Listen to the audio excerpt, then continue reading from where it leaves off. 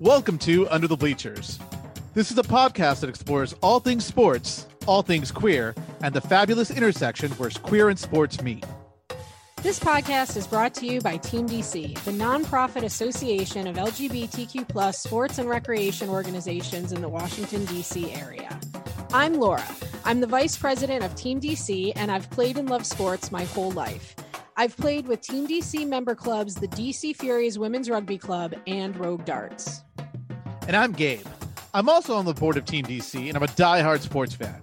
I played with many of the Team DC member clubs, including the DC Gay Flag Football League, Cara Bowling, Stonewall Kickball, Rogue Darts, and the Washington Scandals Rugby Football Club. I'm also a member of the DC Different Drummers, and I do a little bit of drag on the side. We hope you enjoy this week's trip under the bleachers. Welcome, everyone. Gabe and Laura here. It's April 5th, and you're listening to Under the Bleachers. On this podcast, we take turns, and this week it's Laura's turn to choose our topics. For our discussion of all things queer, she chose the Vatican's recent statement on gay marriage. For our conversation of all things sports, we're talking about the U.S. national soccer team. And for our topic of the intersection of sports and queer, we're talking about the battle against trans athletes. After that, we're going to share our interview with Team DC member club, the DC Different Drummers. First, a quick update on Team DC. Team DC and its member clubs continue to partner with Nelly's Sports Bar for the Heroes for Heroes campaign, providing free meals to DC's frontline workers. Recent deliveries were made to the Wanda Alston House and Community of Hope Clinic and Birthing Center. For a starting donation of just $50, you or your organization can help sponsor one of these meals. If you are interested, please contact Brent Miner at brent@teamdc.org. As COVID restrictions start to ease, member clubs are beginning to increase their activities. Be sure to follow Team DC and its member clubs on social media for updates. Find Team DC on Facebook at Team DC LGBT and on Twitter and Instagram at Team DC. Laura and I will be bringing you new episodes of Under the Bleachers every Monday at underthebleachers.podbean.com, on Apple Podcast, and on Google Podcast. Please remember to rate, review, and subscribe to our podcast. Taking the extra few seconds to hit those buttons or to type a quick review means a lot to help us get the word out.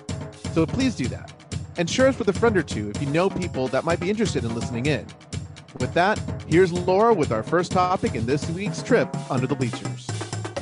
All right, first, our queer topic. I'm going to go back a couple of weeks to something that happened during our off season because it really stuck with me, and it's Easter weekend, so I feel like it's the perfect time to talk about it. Okay, on March 15th, the Vatican issued a 2-page answer to the question of whether Catholic clergy could bless gay unions, meaning gay marriages. The answer from the Vatican was a resounding no. In a 2-page document, which was published in 7 different languages and signed by Pope Francis, the Catholic Church had the following to say, quote, "It is not licit to impart a blessing on relationships or partnerships, even stable, that involve sexual activity outside of a marriage, i.e., outside of the indissoluble union of a man and a woman, open in itself to the transmission of life, as is the case of the unions between persons of the same sex. The presence in such relationships of positive elements, which are in themselves to be valued and appreciated, cannot justify these relationships and render them legitimate objects of an ecclesial blessing, since the positive elements exist within the context of a union not ordered to the Creator's plan." If you had trouble following that, I'd say, in other words, the Vatican holds that gays should be treated with dignity and respect, but gay sex is intrinsically disordered. Catholic teaching holds that marriage between a man and a woman is part of God's plan and is intended for the sake of creating new life. And since gay unions are not intended to be part of that plan, they cannot be blessed by the church. The Vatican would also like us to know, quote, the Christian community and its pastors are called to welcome with respect and sensitivity persons with homosexual inclinations and will know how to find the most appropriate ways consistent with church teaching to proclaim to them the gospel in its fullness. At the same time, they should recognize the genuine nearness of the church, which prays for them, accompanies them, and shares their journey of Christian faith, and receive the teachings with sincere openness. In other words, Christians should be nice to the gays, pray for them, and help them receive the message of the church that they are dirty, rotten sinners. Pope Francis has previously endorsed providing gay couples with legal protections in same-sex unions, but that was in reference to civil marriage, not within the church. He has repeatedly made statements that queer Catholics have proclaimed were evidence that the church is evolving on LGBTQ plus rights. Pope Francis has even graced the cover of The Advocate. But if there was ever any doubt about where the Catholic Church stands on the issue of gay rights, the Vatican made it pretty clear a couple of weeks ago when it issued a statement signed by the Pope that says gay marriage is not okay because God, quote, does not and cannot bless sin. So, Gabe, a lot of people were surprised at this ruling from the Vatican. I'm curious, were you surprised at all? No. And speaking as the former Miss Vatican City, and a gay Catholic, I was not surprised at all. And I'm kind of like, this is news, kind of. I mean, I get why people were upset and kind of saw it coming, but as a gay Catholic, I'm like, yeah, we know that. Like, we've been told that for years and forever. Like, yeah, this is nothing new. This has been something that's been bugging me a lot since Pope Francis has been on the scene. A lot of people have been talking as if he was some kind of a revolutionary and everything was changing. And I was just like, you are not listening carefully enough, because for all of his, sure, let him get married in a courthouse rhetoric, which, is better than what's happening to gay people in a lot of parts of the world. He never backed away from hate the sin, love the sinner. He has never backed away at all from the inherent teachings of the Catholic Church that engaging in homosexual activity is a sin and you're considered disordered, and your relationship is considered disordered. So, for me, I've mostly been annoyed at the Catholics who have been trying to hold Pope Francis up on a pedestal and claim that it means the Catholic Church is suddenly more pro-LGBTQ. And so this was kind of almost like a vindication for me. But that having been said, I am a Reformed Catholic. I was raised Catholic and no longer practice. I know that you are still a practicing Catholic. I respect that, although, I have my feelings about Catholicism, but yeah, I'm glad you weren't surprised. I'm glad that you weren't one of these people who had fooled yourself into thinking that Catholics suddenly were blessing gay marriage. And it's one of those things where, like, I mean, I'm even talked to some of my priest friends and stuff like that, and some of them that like are maybe gay priests, because there are definitely gay priests. There was a couple that just came out on the news after this came out, and they're saying, "Hey, we're gay priests."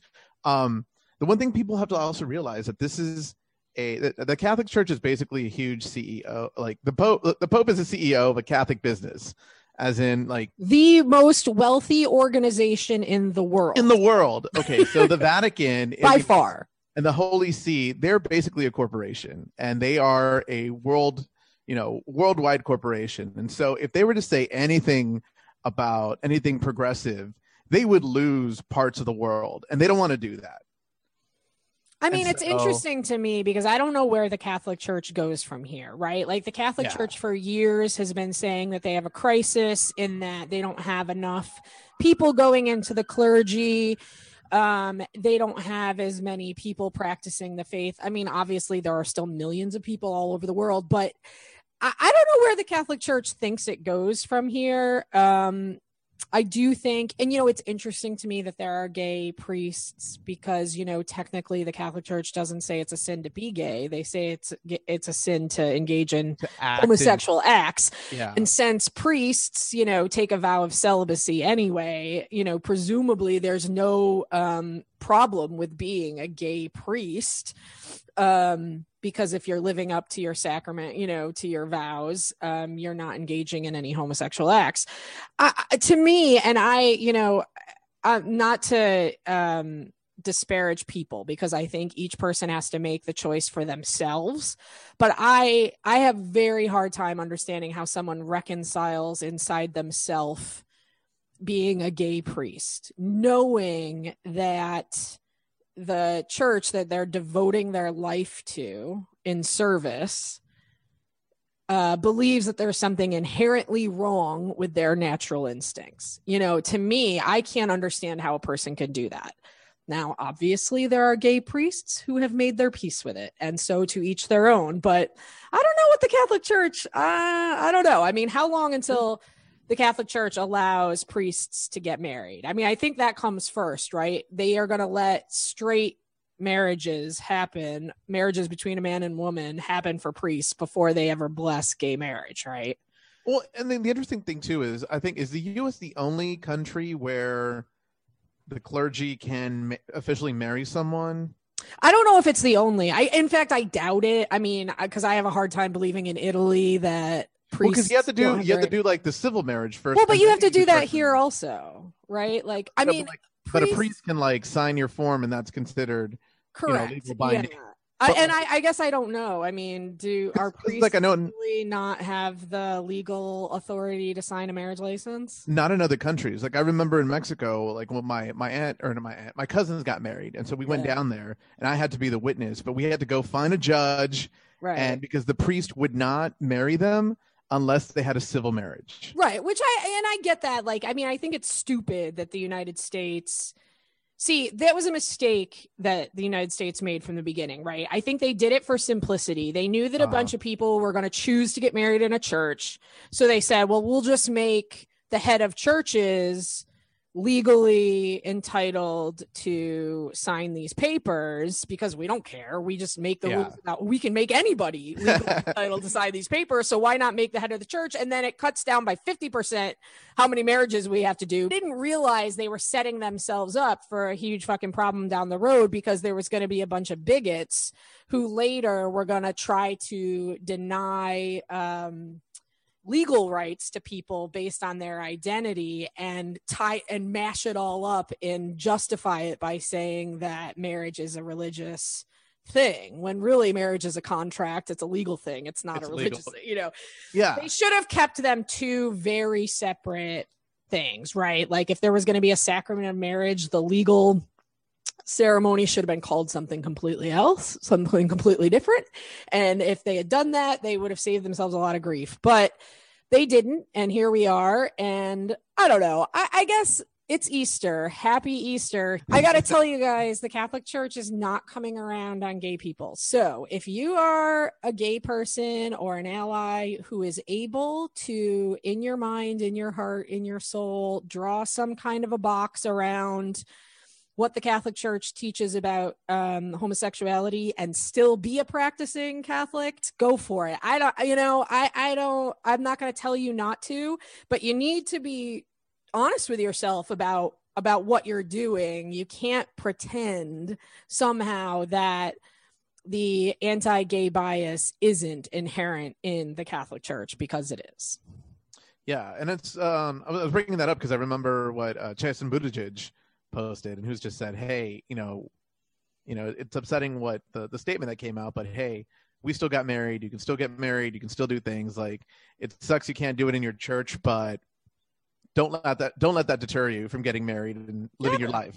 And if you can find a way in your own heart and mind to reconcile that and still want to be a part of that church, then that's your choice. I mean, you can still get married with the very Reverend Lena Lett, David Lett.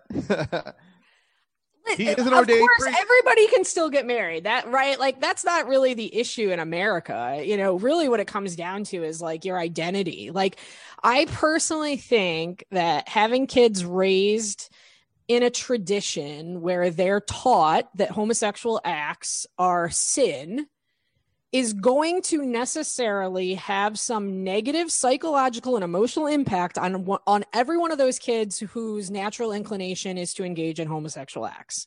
I think it's got to be harmful. And I think for most of us who are raised that way, there are lingering negative impacts. Because there are other Christian faiths that you can subscribe to that have the basic same teachings that are the important core religious principles and don't include the teaching that, it's not okay to be gay.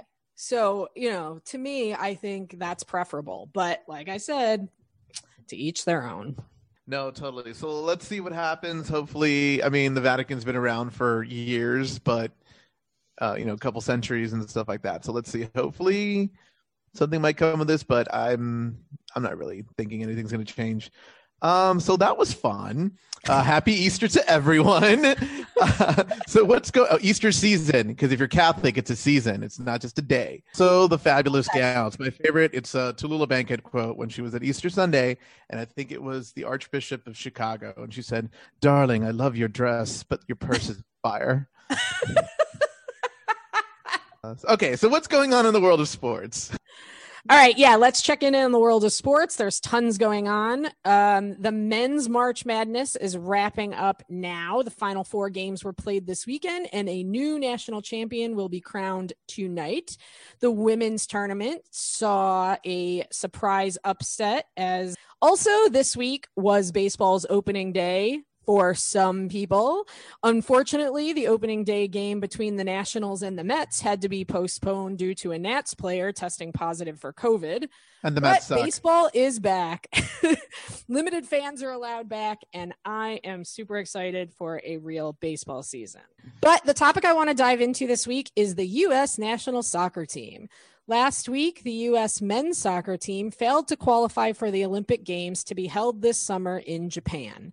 This is the 3rd consecutive Olympics that the U.S. men will miss, which qualifies as the team's longest drought in 50 years. The team's hopes for an Olympic berth officially ended when the U.S. lost to Honduras 2-1 in an Olympic qualifying tournament in Mexico. If you are surprised that the American men lost a soccer match to a team from a country that is roughly the size of the state of Ohio, you aren't the only one. As soon as the results of that game were known, Twitter lit up with posts from fans, journalists, commentators, and the like, announcing, quote, U.S. soccer fails to qualify for Olympics, and, quote, the Americans won't be playing soccer in the Olympics.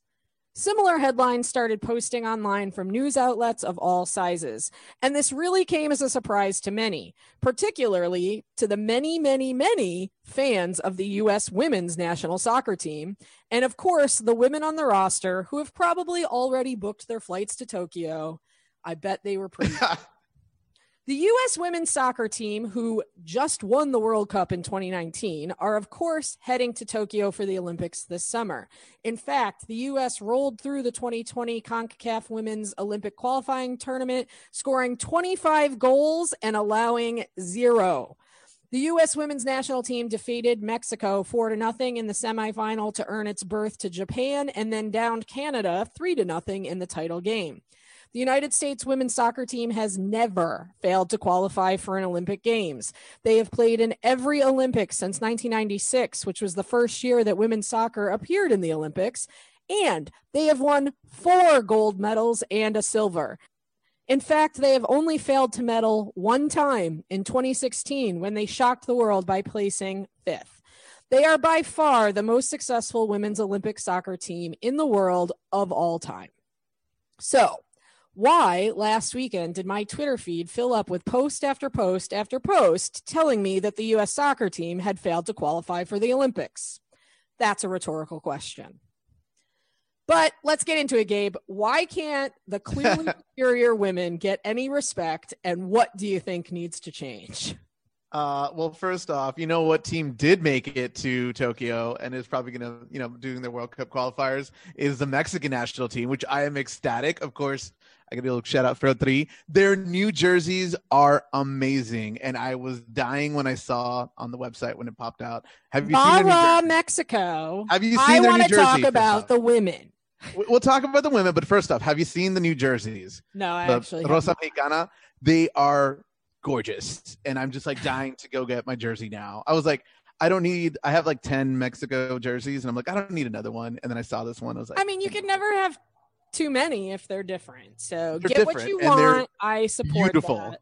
Stop being part of the problem. I want to be part of the solution. Why can't the women get any damn respect? What do we need to do to get some respect out here for the amazing athletes that are the women's national soccer team in the United States? Which I am laughing because they probably did, like, going into this tournament. We're like, yeah, we're going to Tokyo. We booked our flights last year. We're just gonna, we saved our miles, and we had to because of the whole COVID thing, had to redo it for this year. But no, it's insane. And yeah, I mean, if you saw what was going on in the tournament, like, clearly they were the favorites to go into the CONCACAF tournament, which is the regional qualifier in the Caribbean and North America, for those soccer fans who don't know about CONCACAF. No, I mean, they didn't just win that tournament. They waltzed through it. Yeah. Is it surprising that regardless of what women do, no matter how much success they have, how dominant they are, nobody is ever going to pay attention to women's sports in the United States? Is it a foregone conclusion? I mean, and I don't know. I mean, because the argument that everybody brings up is like, oh, well, women's sports just doesn't bring in the money, doesn't bring in anything. But I was like, are you sure? Have you tapped out? Like, I mean, first of all, in soccer, that's not true. That's not true. Like, that's soccer, in soccer, the women's team brings in more revenue in merchandising, advertisements, blah, blah, blah. Exactly. But putting that aside for 1 second, because here's the thing, right? Like, this is a chicken and egg problem for me, right? Like, things make money when people like them.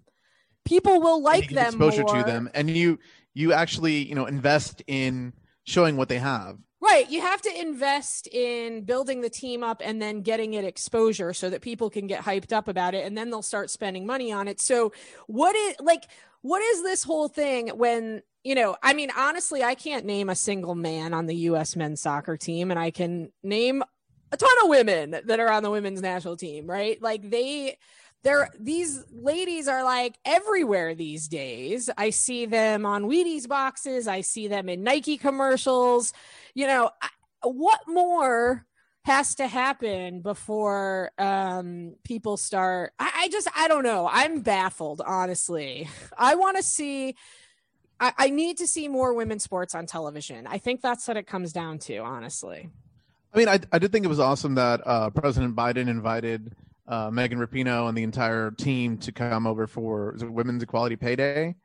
And they were actually in the White House. And I mean, that's a start, actually bringing, hey, we've got these amazing athletes that, again, listing all their accomplishments and what they've done just over and over and over again, and just say, like, yeah, they don't get paid as much. Like, when we were talking to Joanna Lohman last week, if you heard our podcast, and she was just talking about, like, she always wanted to be a professional soccer player, but it just wasn't financially viable for a woman. You have to have like 3 part-time jobs on the side to do what you love. Meanwhile, like, you have her male counterpart is just like jumping on and gets like a huge sign-on bonus and is not nearly as talented or successful.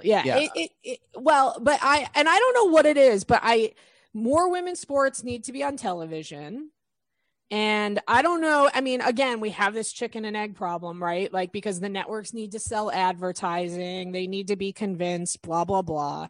But, we find ways in this country to build up industries when we want them to flourish. And maybe it's time that we find a way to build up women's sports so that they can flourish. No, yeah, totally agree.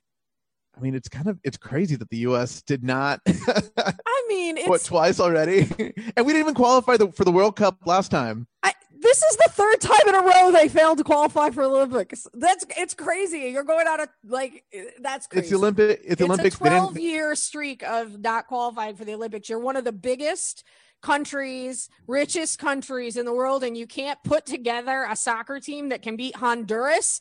Like, the number of people that live in Honduras can fit in one high school gymnasium. We can't into this entire country. And they got hit by a hurricane. And they got hit by a hurricane last summer, and they can still get together enough people. Like, I don't know. U.S. men's soccer team, please get your shit together so that we can cheer for you in the Olympics.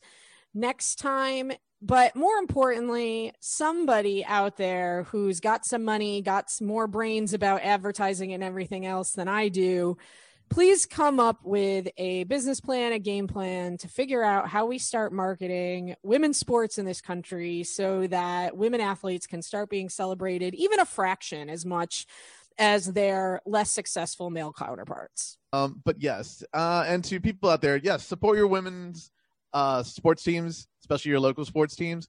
Turn on a match. There's matches, there's games.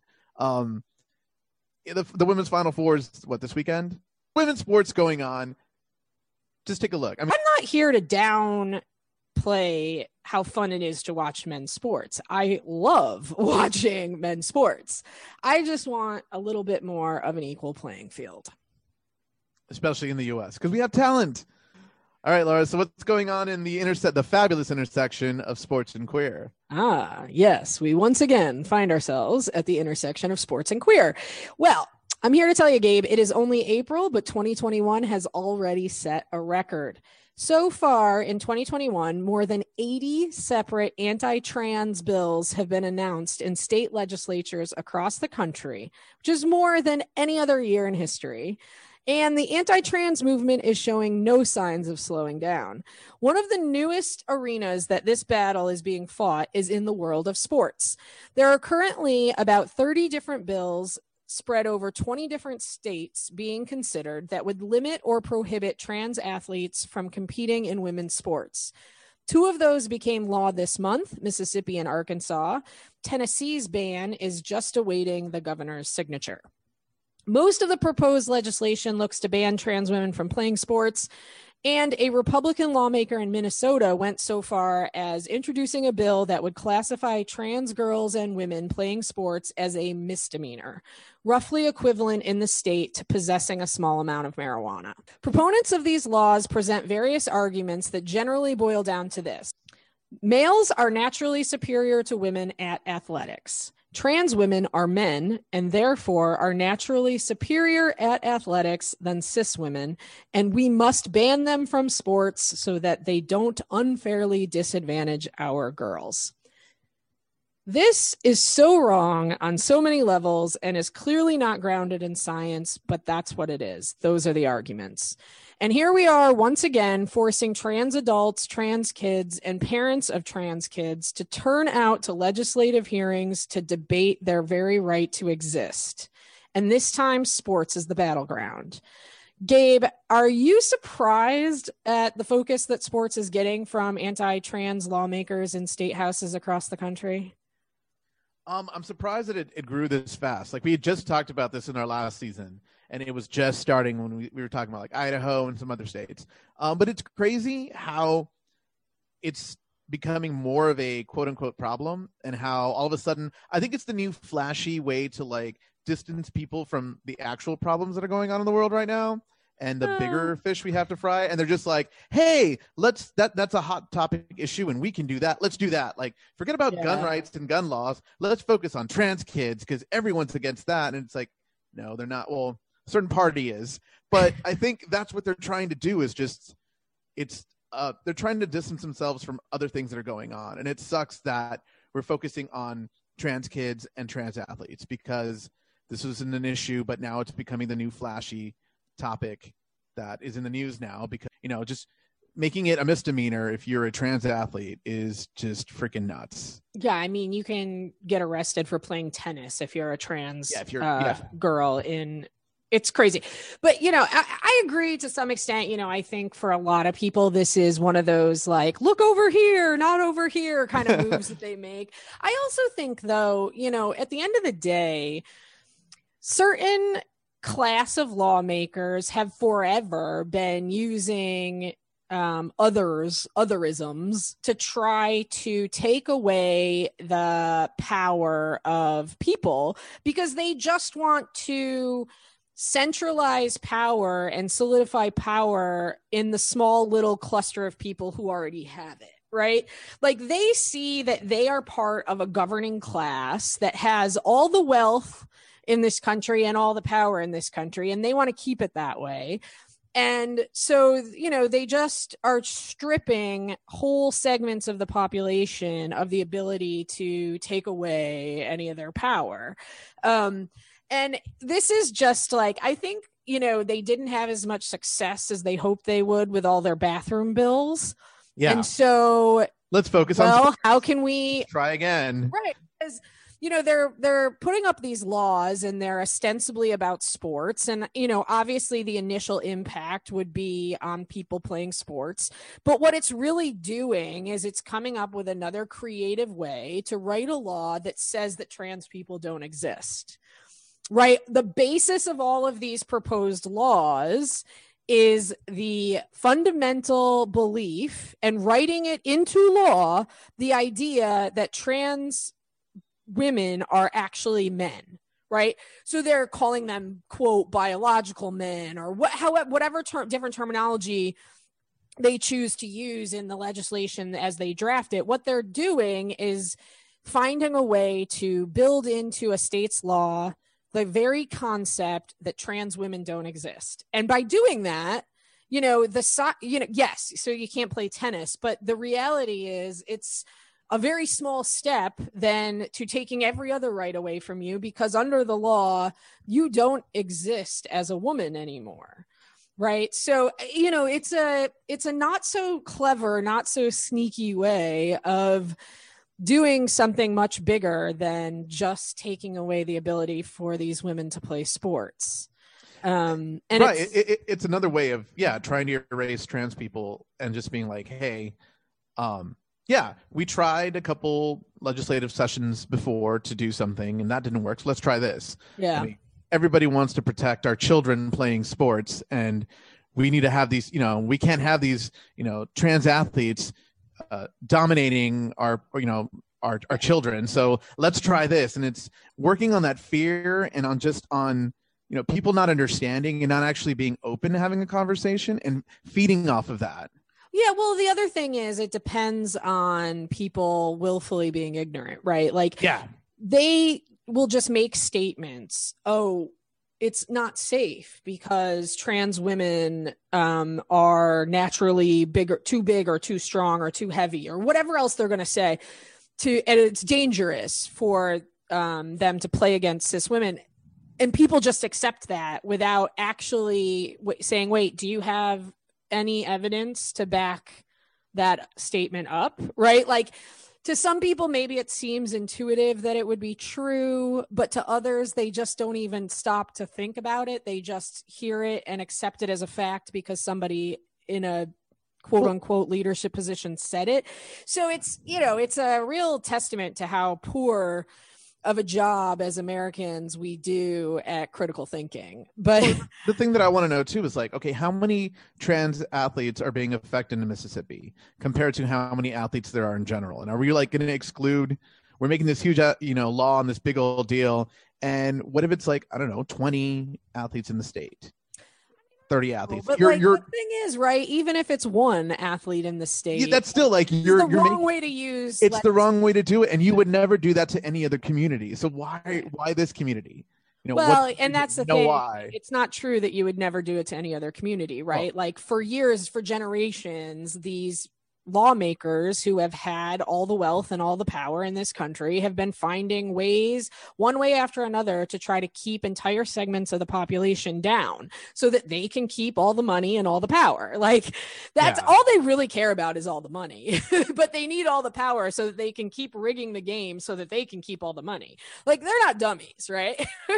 But it's really reprehensible. And I mean, just a couple of bullet points for anybody who hasn't done any reading. I'm happy. I'll put up in the show notes like some articles that you can go read and, look into and do a little bit of your own research. But, the science that I've seen so far is not conclusive. I don't think there's been enough science yet. Yeah, there hasn't been enough research, and there hasn't. Yeah, but the studies have tended towards saying that a transitioning or fully transitioned trans woman is not biologically faster, stronger, bigger. Like none of these things that they claim are true are actually true. So,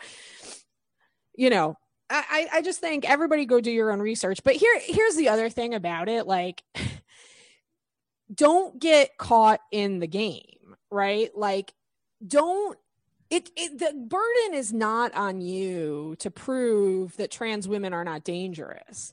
The burden is on these fuckers who are trying to pass laws to make it illegal to exist as a trans person to justify their actions, not the other way around. That's the root of the problem. Yeah. So don't get pulled down into their nasty game. And you know, at the end of the day, see this for what it is. All it really is one more way for people to try to strip the humanity from trans folks. And enough is enough.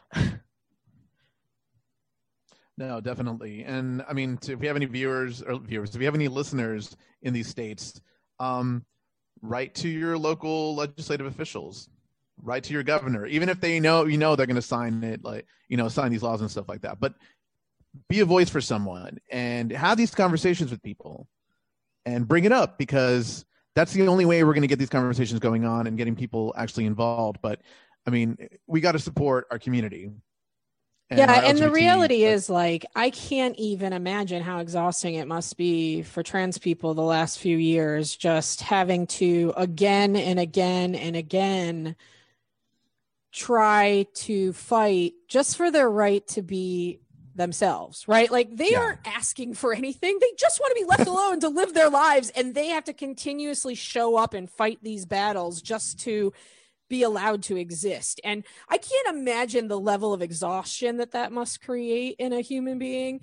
And we need to not leave all of the responsibility for that only on trans folks. Those of us who, are not being impacted directly by these laws, but know how wrong they are, need to help those folks out and help amplify their voices, but also add our voice to the mix so that these people aren't out there always on their own doing all the work themselves. I mean, it's crazy, but what years ago was trans folks just wanted to use the bathroom. Now it's trans folks just want to play sports, something we love. They just want to play sports. Okay, that's this week's Under the Bleachers roundup of things queer, things sports, and the things at the intersection of sports and queer. We're going to take a quick break, and when we come back, we're going to share our interview with Team DC Member Club, DC's Different Drummers. Welcome back to Under the Bleachers. Today we're joined with Anthony Oakley, Cornelius Young, Beth Smith, and Chuck Roth from DC Different Drummers. How y'all doing today? Doing great. Very good, thank you. Doing well. Fantastic. All right, so can you tell us a little bit about DC Different Drummers? What exactly is this group? DC Different Drummers is the LGBTQ plus allies band organization in the DC area. We've been around since 1980, so this is, we just passed our 40th, kind of still in our elongated 40th year. And it started with a marching band, and we also have a symphonic band and a jazz ensemble. Does your marching band have, like, forgive me, I don't know the words, but like those people with the flags and all that stuff in addition to the instruments? Yes, we actually do have color guard. Okay. In fact, they're growing. We just got a new caption head for that by the name of Antares Lees, who's actually got 30 years of experience in DCI and Winter Guard and all, you can name it. She's been there, especially with college groups as well. So we're on the rise when it comes to color guard. And of course, we've had some amazing twirlers as well. Are we talking about twirling a baton or like our bodies? Okay. Yeah, that's what I thought. Well, I don't know if we do twirling bodies, but. Well, you never know. I feel like I've seen some people do cartwheels in the street as part of, with like in front of a marching band. So I don't know. I might be guilty of that myself.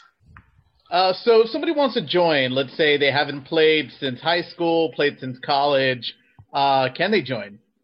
Yes, absolutely. Come on in, get that horn like we used to advertise. You're out of the closet. It's time your horn was out of the closet. And we, a wide range of membership. Generally, everyone's played through at least high school. We have some people that are music teachers, that were music majors. We have, a few really accomplished players. Our more typical player is somebody that played through high school and college, but that wasn't their profession at all, and they just love music. We have a lot of people that have come back after not playing for 10, 20 years and it takes a little time to get back in shape, yes, but we're there to support them in any way we can. And the music is a wide range of abilities so that it's accessible to everyone who wants to go after it. And we help them get there. What events do you have during the year? What kind of concerts do y'all have? Do you prepare for throughout the year? So we've got a couple, and I know that all three ensembles have different seasons. So I'll talk with the symphonic band. So for symphonic band, our season usually runs late August, right before Labor Day, and we run through about March or April, depending on the year. And we'll do a concert in the fall, right, usually around November. We'll do a collaborative concert with the jazz band for the holidays, right around December, usually third weekend of December. Then we'll take off time for the holidays. Then we'll come back in and do a season to prepare a concert that will usually fall somewhere between late March and early April. And that's similar to the season that I know Cornelius. So Cornelius, if you want to talk about your season.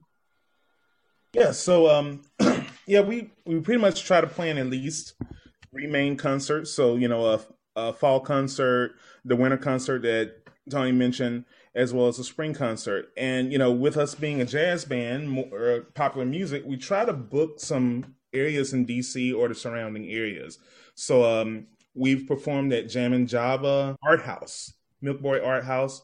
We performed at, a couple of other places as well, and are always looking to perform, when someone, calls and says, hey, can you play here? Like, sure. Pretty much we revolve around those main 3, and then anything else we can fit in, we fit in. Since we're on marching band, our schedule is, of course, more so during the summer months, during around Pride. And I'm very, of course, happy to share that we are always taking part of some Team DC Night Out events, such as Night Out at the Nationals, DC United. But of course, we do a number of different events too, such as Capitol Pride, Baltimore Pride, New York City. We just did the New York City World Pride, the DC High Heels Race. We did the Cherry Blossom Parade in 2019, DC Chinese New Year, as elaborate as taking part of the 2018 Major League Baseball All-Star Game opening ceremonies with a number of other groups as well. Absolutely. And did I hear that you guys play at some or all of the Washington Prodigy home games?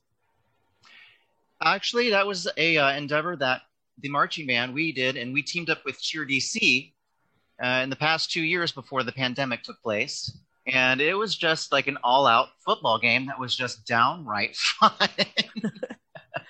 Yes, we've been doing that for 2 years now for the pandemic. Can you share with us a personal experience or an impact that the DC's Different Drummers has had on your life? So, one of the things for me personally, even before I became the director, I just moved to Maryland in 2012. And around 2013, believe it or not, February is usually a rough time for teachers. One morning I woke up, I was grasping my chest, and I realized I was really stressed out. And the one thing that I could think of was I need to find a place to play.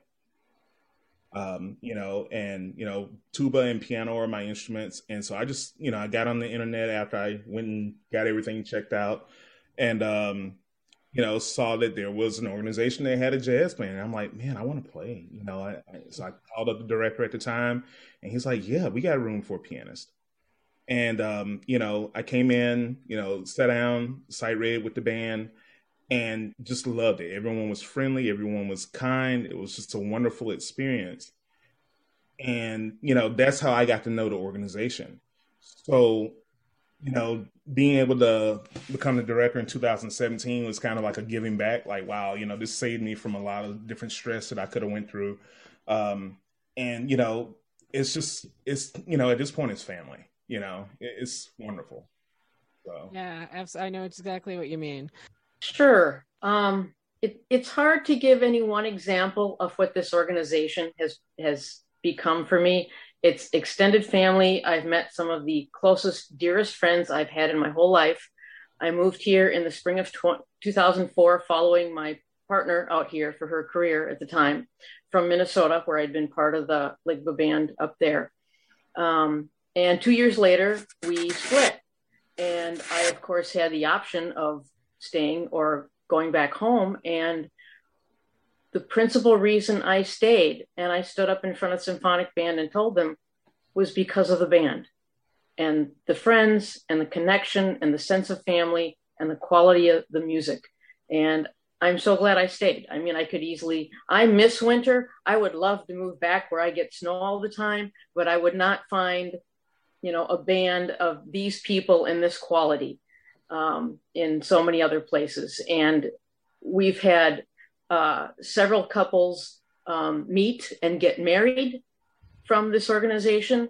We've had a number of people come in and transition during their time with DCDD, and it's a very personal and collectively powerful experience of music making and friendship and LGBTQ plus support and growth. And it's despite the transition of DC. Like I said, I've been here 17 years now, and in Symphonic Band, there's maybe still a dozen people that were here when I first moved here, and everyone else is new.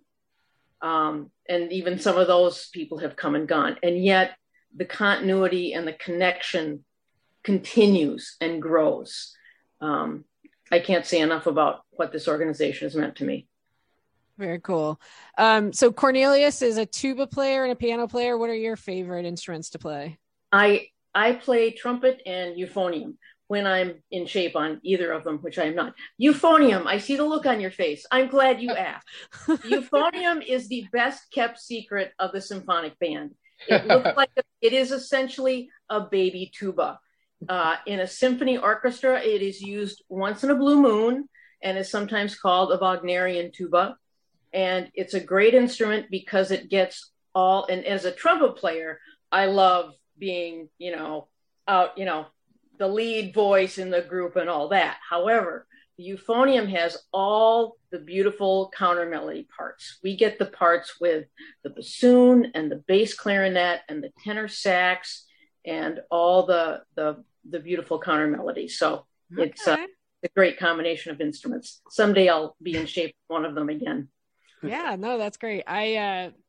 My senior year of high school, I tried out the bassoon for a little while, and my hands, I swear, were just not big enough to wrap around that thing. It was hard.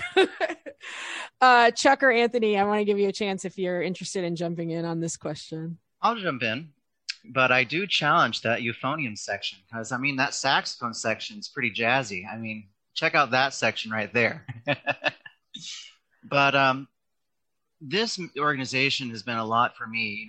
In late 2016, when I took a teaching position out here, I came from the state of Ohio, and I really just kind of came as like a lost puppy dog because I've been living in Ohio all of my life, and I didn't know exactly where to go. I didn't know who to meet, and it was through the sports community here, like being part of volleyball, softball, and DC Gay Flag football, that I started to meet some friends where I actually met an individual who told me about DC's different drummers and got me involved. And of course, here I am today, as crazy as that is.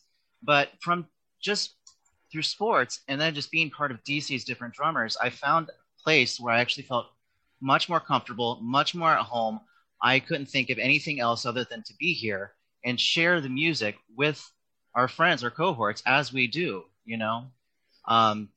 This just completely was the epitome of my DC experience and still is today. I'm really thankful for being here. I'm no longer that lost puppy dog when I first came. It was really hard for me, like Beth, to pinpoint one thing. But there's two moments that I just want to share that kind of are my favorite parts, but also allude to a little bit of our mission. In March of 2017, we did our spring concert titled Glitter and Be Gay. And it was a concert featuring LGBTQ composers. And the title of Glitter and Be Gay comes from Leonard Bernstein's Candide, if you're familiar with Candide at all.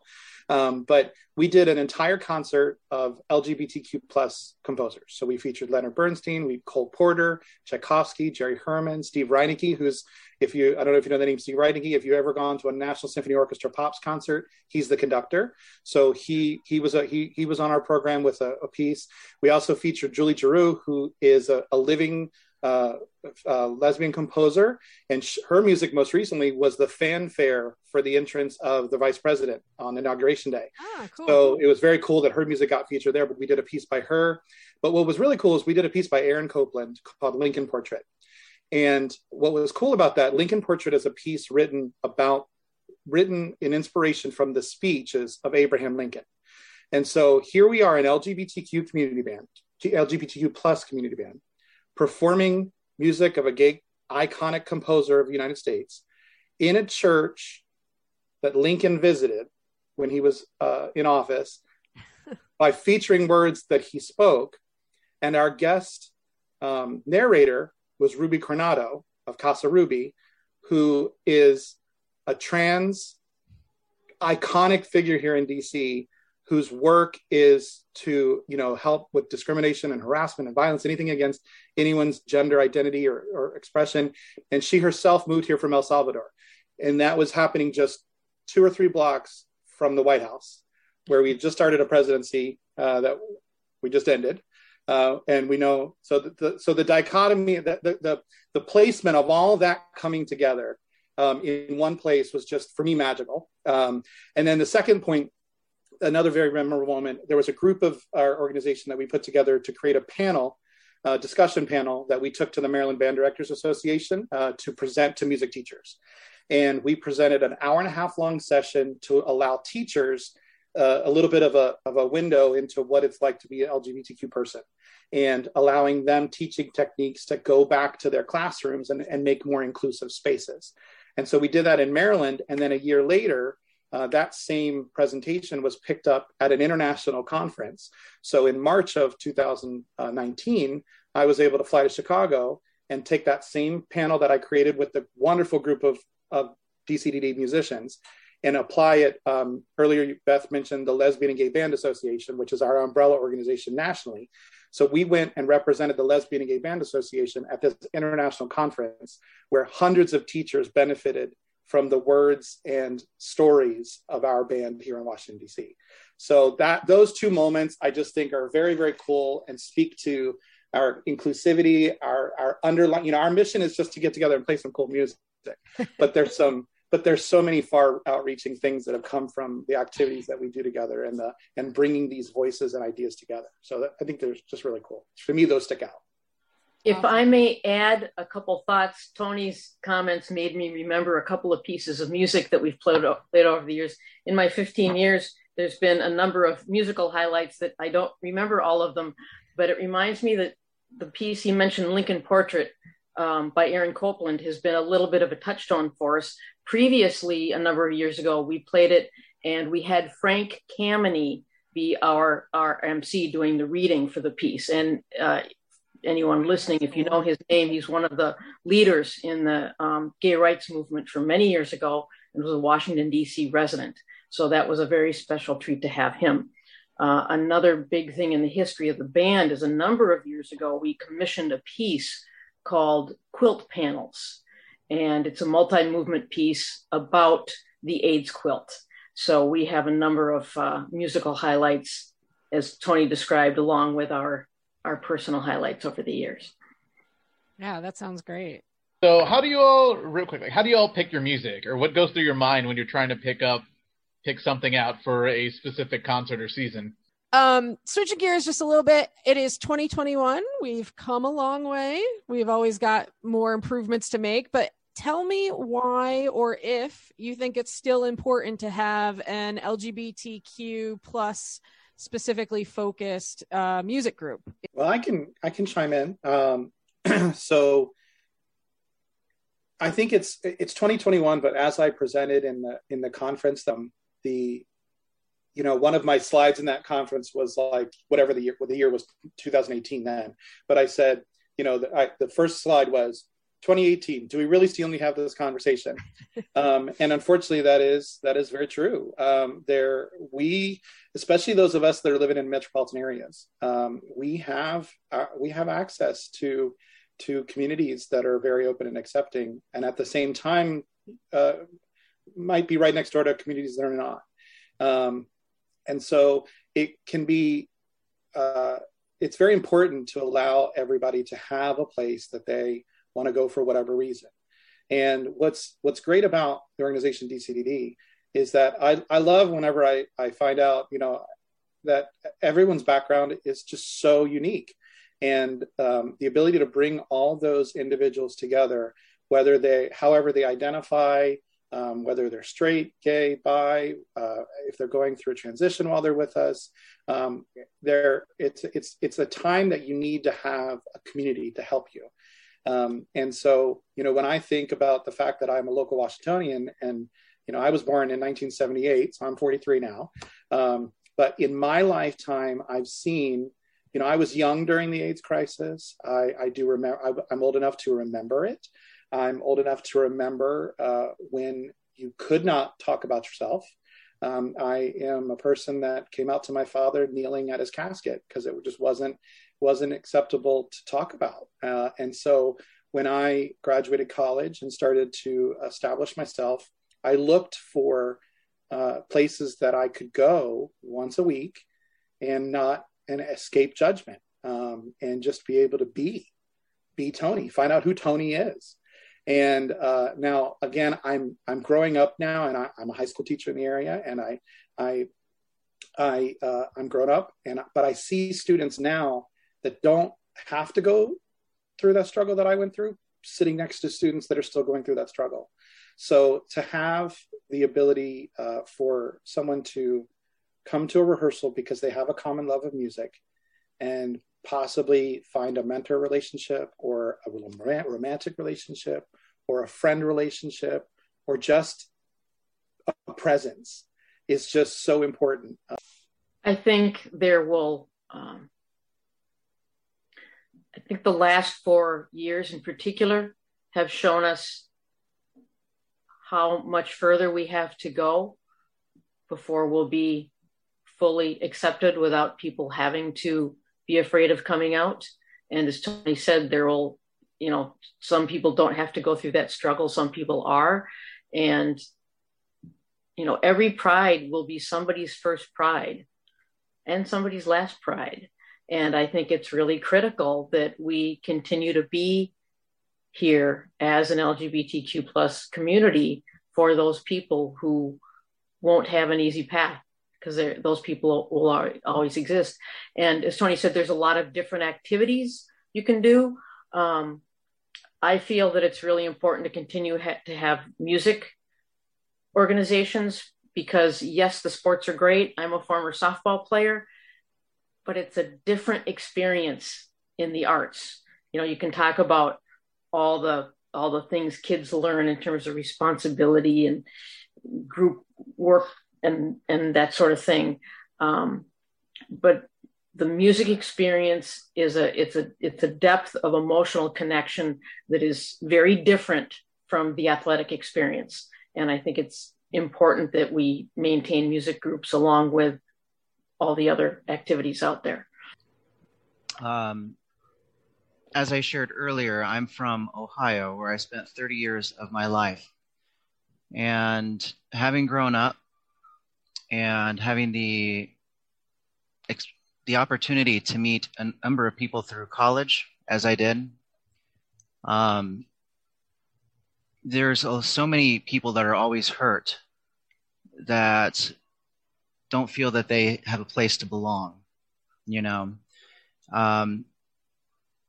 I've only been here in DC since late 2016, which it's crazy for me to think that that's almost 5 years now, personally.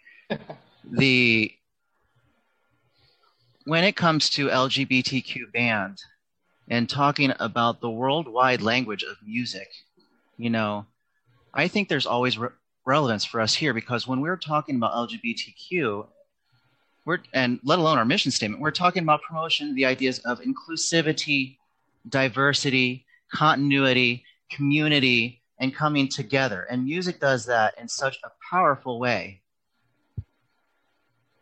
So, my reasons as far as why we have the organization, I come from a different background than the other three. I'm definitely an ally. But, I have seen so many of my students struggle, with their identity, and their place in the world and how they fit in. And I think, how awesome is it that, you know, they go out into the world, and if they're looking for somewhere to play and they can be themselves and they don't have to hide. They don't have to hide who they are. They don't have to be someone different. They can be themselves, even if it's just for 2 hours on one night with their instrument.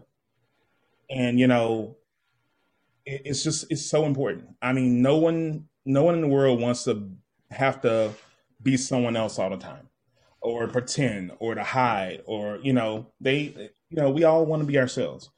And so, you know, I think it's just so awesome that this organization and other organizations exist where people can feel safe, where they can be themselves, where they can enjoy themselves, you know, and that's important. I mean, you know, no ifs, ands, and buts about it. That's important. 100%. All right. Well, I want to thank you guys for joining us this evening. This has been super fun and informational. Before we let you go, just one of you, if you could plug your website, any social media handles, or anything else you want to get out there that information people might need to find you. Oh, we should have Adam here. He's great at doing this. But our website is www.dcdd.org. I'm of the older variety. I don't do all the social media stuff, but we've got Facebook, and we have Twitter. We have Instagram. All right. Thanks again, guys. We really appreciate it. Thank you so much, everyone. Thank you for having us. Really appreciate it. Yep. Bye-bye. Thanks for listening to this episode of Under the Bleachers. Under the Bleachers is proudly produced by and a product of Team DC. For more information about Team DC, please visit www.teamdc.org. We want to give credit to Ralph Elston for the design of our logo. Also, our music is provided by DC's Different Drummers Marching Band and was composed by Travis Gettinger. You can always find Under the Bleachers at underthebleachers.podbean.com and on all major podcast apps, including Apple, Google, Spotify, iHeartRadio, and Stitcher. Please remember to rate, review, and subscribe to our podcast, and share us with a friend who might enjoy listening. Under the Bleachers is hosted by Team DC board members Laura Frere and Gabriel Hernandez. All views and opinions expressed are solely those of the host and participants of Under the Bleachers and do not express the views of Team DC.